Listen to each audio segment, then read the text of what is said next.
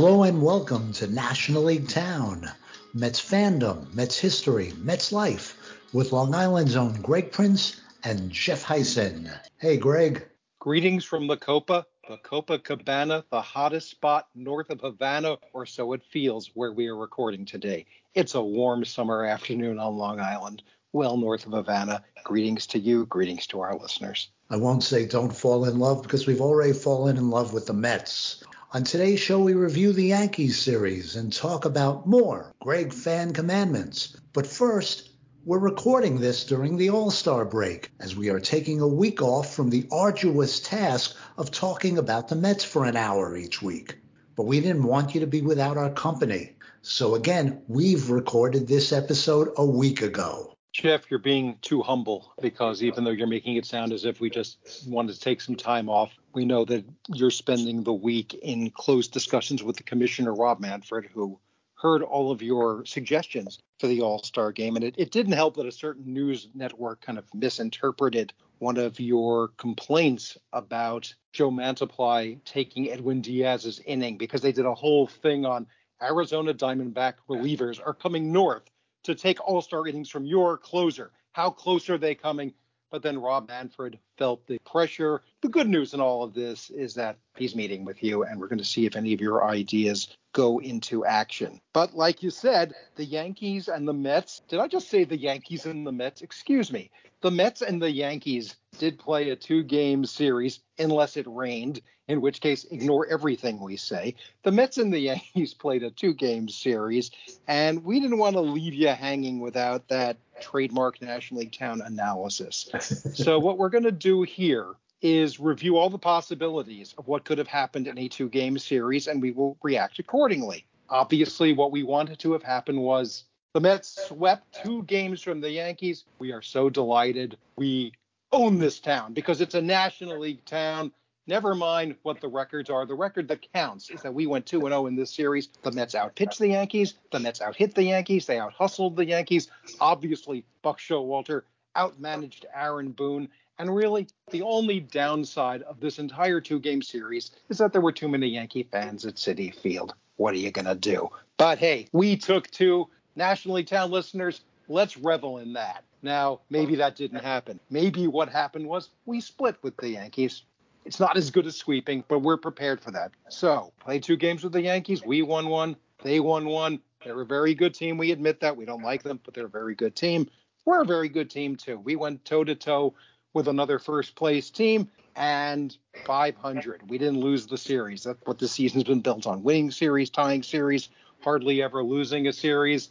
The pitching was comparable. The hitting was comparable. The base running was comparable.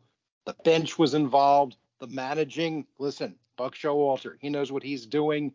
Great crowds. The only problem, quite frankly, too many Yankee fans at Citi Field. What are you going to do? We move on. We have other teams to play in the National League. Let's not worry about that. Okay, now just in case, we don't even want to admit that this might have happened, but it might have happened. We just lost 2 games to the Yankees. Is it the end of the world? No. Is the world a darker place because of it? Absolutely, but it's only 2 games. Our pitching wasn't quite there. Our hitting wasn't quite there. The base running could use some help, and thank goodness the trade deadline is around the corner, and not even Buck Showalter could save us this time around. And really, the one image I'm going to take out of this is that there were so many freaking Yankee fans at Citi Field.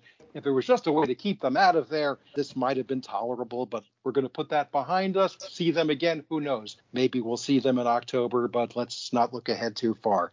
So there you have it. That's our Subway Series wrap-up, our incisive National League Town analysis of the Met-Yankee series. We went into the future. We saw it. We came back to a week ago, recording this episode in advance because Jeff is in very close communications with the commissioner of baseball trying to fix All-Star Week. We just didn't want you to think that we're not on top of everything whenever it takes place.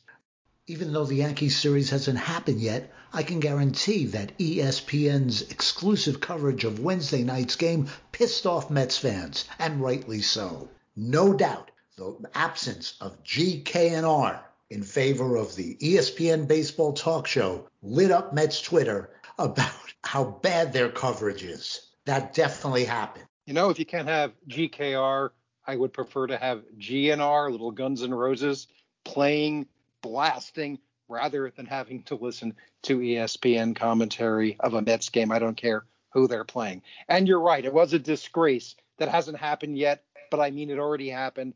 God, I can't wait to get back to SNY. These two games, plus the two games that'll happen in August, are thrust upon us as if we want them. I don't think Mets fans really want them. I don't think Yankees fans absorb it in their own way and really want them either. But baseball thinks we want them, so we get them. I don't think we'll have as many next year with the new scheduling. It's just not something that is appealing to me anymore. You? This is National League Town. We play National League teams. That's how we got here. Then they invented interleague baseball, and it might have been an intriguing gimmick for a few years. And yeah, the bus stop arguments of my youth came to life, except we weren't talking about Jerry Grody versus Thurman Munson. We were seeing in real life Todd Hundley versus Joe Girardi, which became Mike Piazza versus Jorge Posada, and all that followed. And they could have stopped after a couple of years, as far as I was concerned, if they had to start it at all.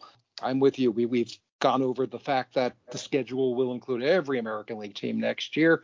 Fewer games against National League East opponents. It's one of those things we'll just kind of get used to, I suppose. And I could live without the whole thing. One thing that I don't want to live without are the Greg Commandments. Greg wrote a column in 2005, which is 17 years ago. And we've discussed 10 of the Greg Commandments, which are guidelines for Mets fans. We've discussed 10 of them so far, and we're going to discuss 5 more. And one of them is timely. Conceive trades realistically. How about Aaron Heilman for Derek Lee?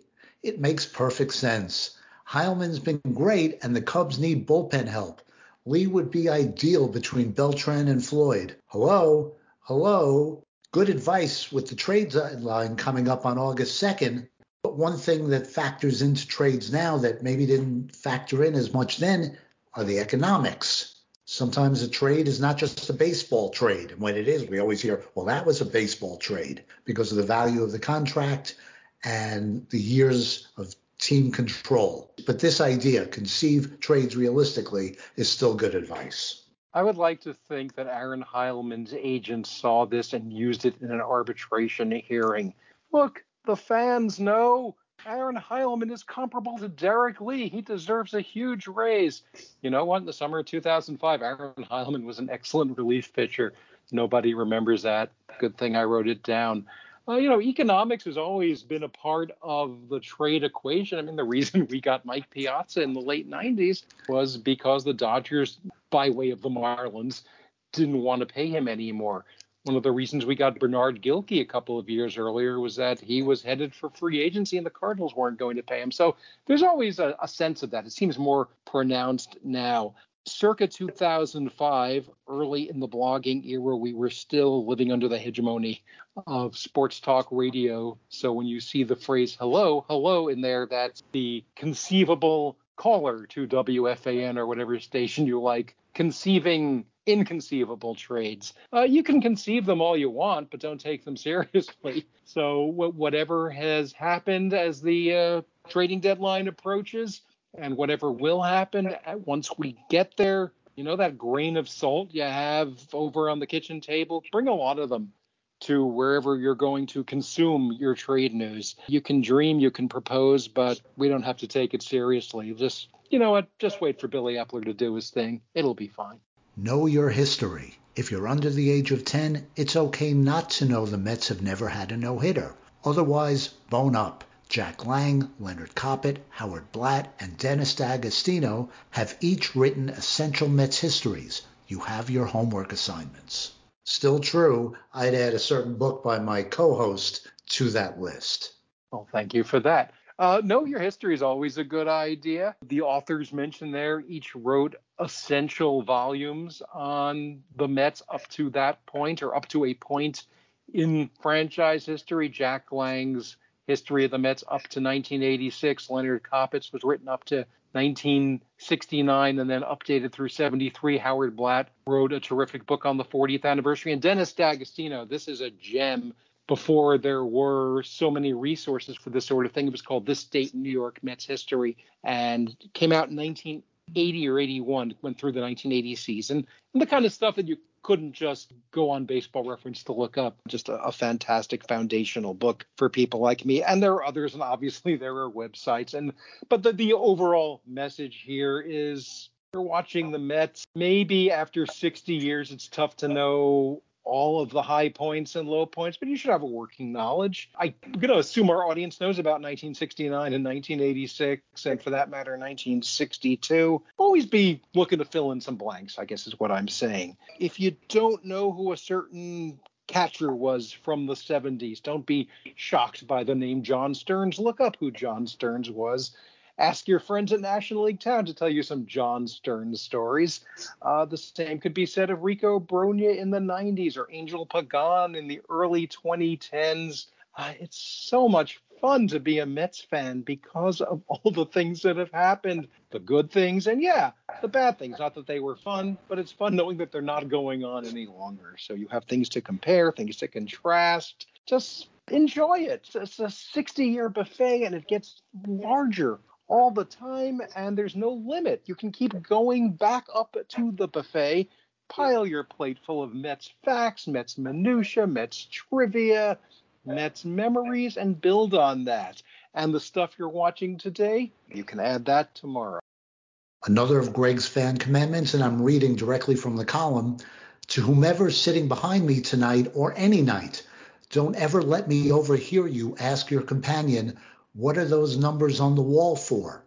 Unless you are under the age of 10, somebody's date, or from way out of town. Otherwise, prepare for the most boring lecture of your life on the twilight of Casey Stengel's managing career. 37's just the first number of many numbers to keep on file. Lucky for you, there's a place to learn the rest. Visit it often. I don't think that lecture would be boring, Greg. Well, you're just an enlightened audience. First off, the place to learn the rest had a link to mbtn.net, Mets by the Numbers, one of the great original websites devoted to Mets history. Those numbers are now under the care of Ultimate Mets Database, another great seminal Met website. More to the point, Casey Stengel was number 37, Gil Hodges was number 14. Tom Seaver, number 41. And since then, we've added more numbers, surprisingly. 31 for Mike Piazza, 36 for Jerry Koosman, 17 for Keith Hernandez, not to mention 42 for Jackie Robinson, the Bill Shea marker, the Ralph Kiner marker. That's just the entryway. I hope you come prepared when you go to Met games that if you're a Mets fan, like I said, if you're just kind of there to have a good time, well, I hope you have a good time. But to me, having a good time is knowing who came before and their significance. Since this was written, not only was there a new ballpark built, there was a museum constructed within that ballpark, and there's a lot of plaques for a lot of Mets and Met figures who've been honored. I just think things like baseball are better when you have some background, and I hope you do know. But you know what? If you're at the game, for some reason you're listening to a podcast about the Mets, but you're going to a game and you find yourself just confused. Like, why is there a 17 up there? And I'm sitting behind you. I'm not going to lecture you, but I'll happily answer your question. I've become more mellow since 2005. It's hard to tell sometimes, but I have become more mellow and I want to help. So you want to ask me about the numbers? You want to ask me about the years that say wild card and division and hopefully world champions? We can talk. Bases loaded, ninth inning, maybe you hold off until we're walking back to the train. But know your history. Keep knowing your history. Keep absorbing those details, and go visit Mets by the Numbers and Ultimate Mets Database. Those are treasure troves. I understand your frustration when you overhear people around you. Recently, I went to Oriole Park at Camden Yards, and before you chastise me, the Mets had a West Coast game, so I wasn't doing anything in conflict with a Mets game. And there was a Guardians fan behind me who asked the Orioles fan next to her if Roberto Alomar ever played for the Orioles. And I turned to my friend Pete, and the two of us just staring at each other because Roberto Alomar famously was a Oriole. He spit on the umpire, John Hirschbeck, while an Oriole. I didn't say anything, not my team. I didn't feel like it was my place, but I understand your frustration there. The interesting thing is when you see Roberto Alomar's plaque in Cooperstown, that's the first line. Spit on an umpire as an Oriole, multiple all-star at second base. People tell the stories that they need to tell. Yeah, it's surprising, but you know what? Life goes on, and things that we think of as knowledge that has been passed along sometimes is dropped. Like I said, I've mellowed a little bit, and also there's a little device that we all carry with us to ball games that we didn't have in 2005. So if you're super curious as to why is there a 31 hanging at the Mets ballpark, you could also look it up and leave me out of your conversation. But again, I'm happy to help. I don't think Roberto Alomar's plaque dwells too long on his tenure with the Mets. No, Roberto Alomar as a Met was kind of a downer. You know what? That was one of the most excited states I've ever woken up in the winter of 2001 heading into 2002. It was one of those trades that there was no rumor for. I wasn't conceiving it unrealistically because I had no idea that it could possibly happen. And listening to WINS that morning, well, the New York Mets have made a move. Like, we've got Roberto Alomar. So excited to have Roberto Alomar until Roberto Alomar started playing for the Mets. And thus, it is not a highlight of his Hall of Fame plaque. But I am surprised that in Baltimore, where he was one of the best players, or in Cleveland or Toronto or even San Diego, that there might be any forgetting about Roberto Alomar, who was a great player. Let me know if you heard this before. He was a great player until he came to the Mets. So we are off track here, but you know what? That's what we do as fans. Our tangents are our substance. Please move along.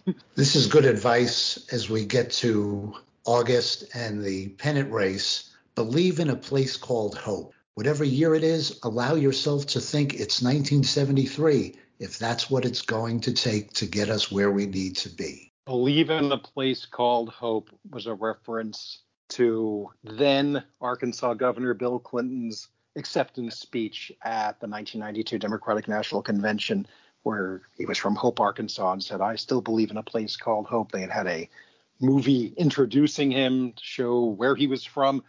At the point that I wrote that, that was a 13-year-old reference, and now it's a 30-year-old reference. So I am as topical as I ever was, even more so. But the actual point here is hope, having hope as a Mets fan. When I wrote this in 2005, the Mets were sort of in this holding pattern as a contender, trying to win the wild card, trying to overcome a few years of dismal failure, and they wouldn't get there in 2005. But it was fun to believe they might, and it wasn't inconceivable because they hung close and they had several talented players. But just to have given up in the middle of that season would have been a shonda. So you got to have hope. I think we've seen it since then. 2016, it was easy to give up when the Mets were kind of fumfering around, and they caught fire in August and September. And they did win the wild card, and it was a lot like 1973. As recently as 2019, the Mets were off to a dismal start, and they somehow got it together and gave us a playoff race that we did not see coming deep into September. They were never quite there, but we had hope. It made it more fun. So don't give up until you have to. When you're mathematically eliminated, you can give up. When it's the first day of winter, you can give up. Till then, enjoy the ride. And speaking of rides, one more. Go on the road.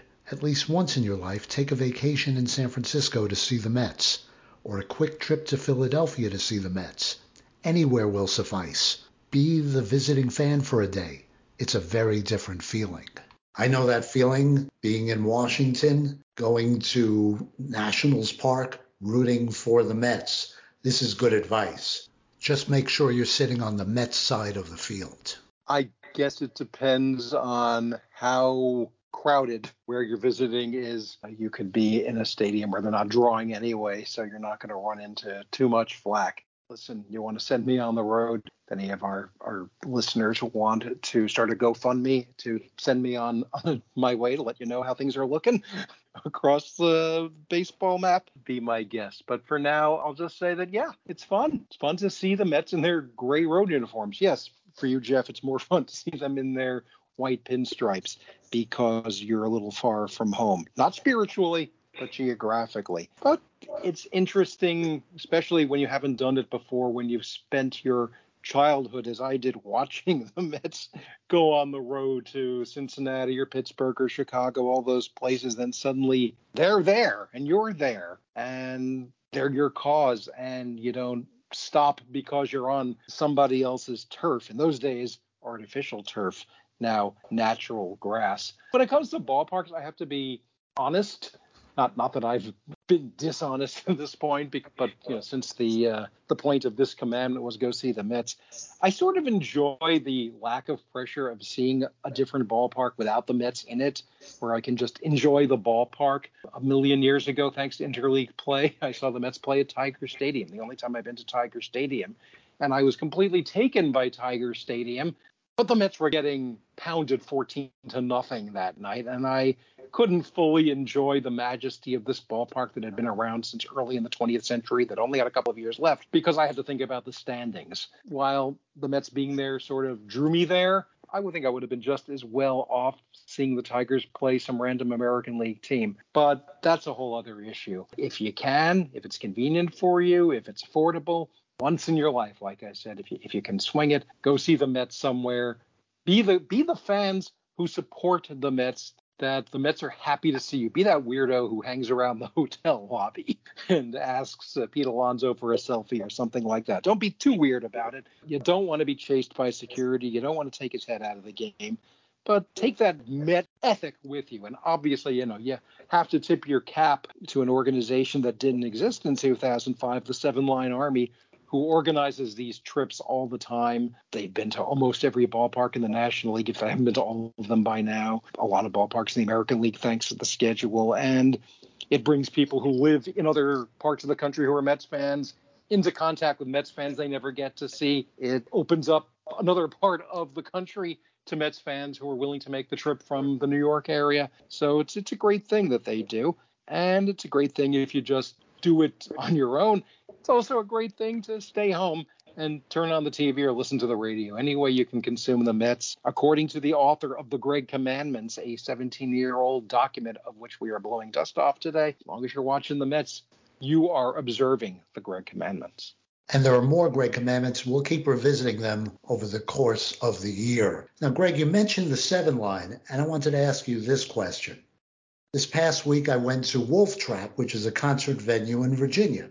Saw a fine show with Bare Naked Ladies, Gin Blossoms, and Toad the Wet Sprocket. In my row was a guy wearing a Seven Line shirt. I was thrilled. I went over, I fist bumped him, and I said, LFGM. And he goes, what? And I go, LFGM. And he goes, I don't know what that means. How does a guy wearing a Seven Line shirt not know what LFGM means? Well, the answer is obvious, because you went to see Bare Naked Ladies and Toad the Wet Sprocket and the Gin Blossoms. So much like this episode, you traveled through time to the 1990s. And LFGM did not exist as a greeting, so we can't take it out on this citizen of the late 1990s enjoying some contemporary music for not knowing that we say LFGM sometimes here in the 2020s. What he was doing with a Seven Line shirt, unless you're talking about his shirt from the Metropolitan Transit Authority, perhaps he was just an employee of MTA off on a visit to Virginia for some reason. But to answer the question in the spirit it was asked, that is surprising that you would drape yourself in something as Mets-oriented as a Seven Line shirt and not dig LFGM, not even get the LGM part. Because, you got 3/4 of the answer there. If this is an open book exam, you've got the Let's, the Go, the Mets. You've passed already if 65 is still considered a passing grade. So you might as well take a shot at figuring out what the F means, my man. But, hey, sometimes a shirt is just a shirt. And I've had that experience in my life where I've gone up to people and I think I've got simpatico with them because they're wearing something that invites me over to start talking to them. And they're like, I don't know, it's just a shirt. Somebody gave it to me.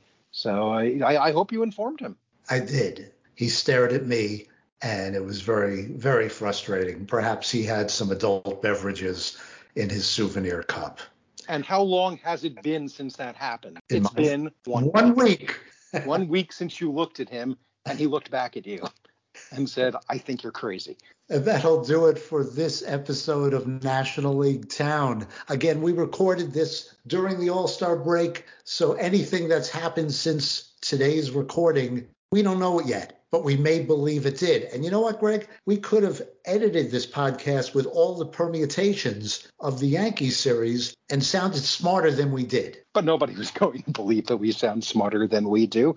This is a recreation in advance. This is like old-time baseball. All we forgot to do, and I wish I had something approximating a bat or two near me so I could go my impression of a bat hitting a ball and the crowd going wild. If anything we've said no longer makes sense, I mean, even more than usual, you know what? You can write to the producers for a refund for whatever this is costing you to listen. Oh, wait, it's free. Get off our backs. And if you do like the show, please make sure to rate our show on Apple and Spotify. This is Rate it high, by the way. Yeah, that's right. If you like it, rate it with as many stars as you can find. People are always saying, rate our show 5 stars, 6 stars, however many stars you can spare. We appreciate it. Tell the guy who's wearing the LFGM shirt or the 7-line shirt, hey, you know what y'all should be doing? And I said y'all for some reason, probably because you're in Virginia. You should be listening to National League Town. You should leave this concert right now. This concert is taking place in 1998, for God's sake. I mean, come on, the Gin Blossoms, give me a break. Get in the car, do whatever it is you do in the car to listen to a podcast, because my car is from the 1990s, so I have no idea. But listen to this show is what you should be saying to people. Rate the show highly is what you should be doing. And don't ask for a refund. Get off our backs. Did I already say that? You know what? The Greg Commandments can be pretty bossy, so I apologize. Anywhere Greg and I go, we hope you'll follow us down to National League Town. We'll be back next week to talk about the trade deadline. Until then, I'm Jeff Heisen. I still seem to be Greg Prince. And as always, let's go Mets. Copyright 2022, music provided by the Royal Arctic Institute. Check them out on Bandcamp.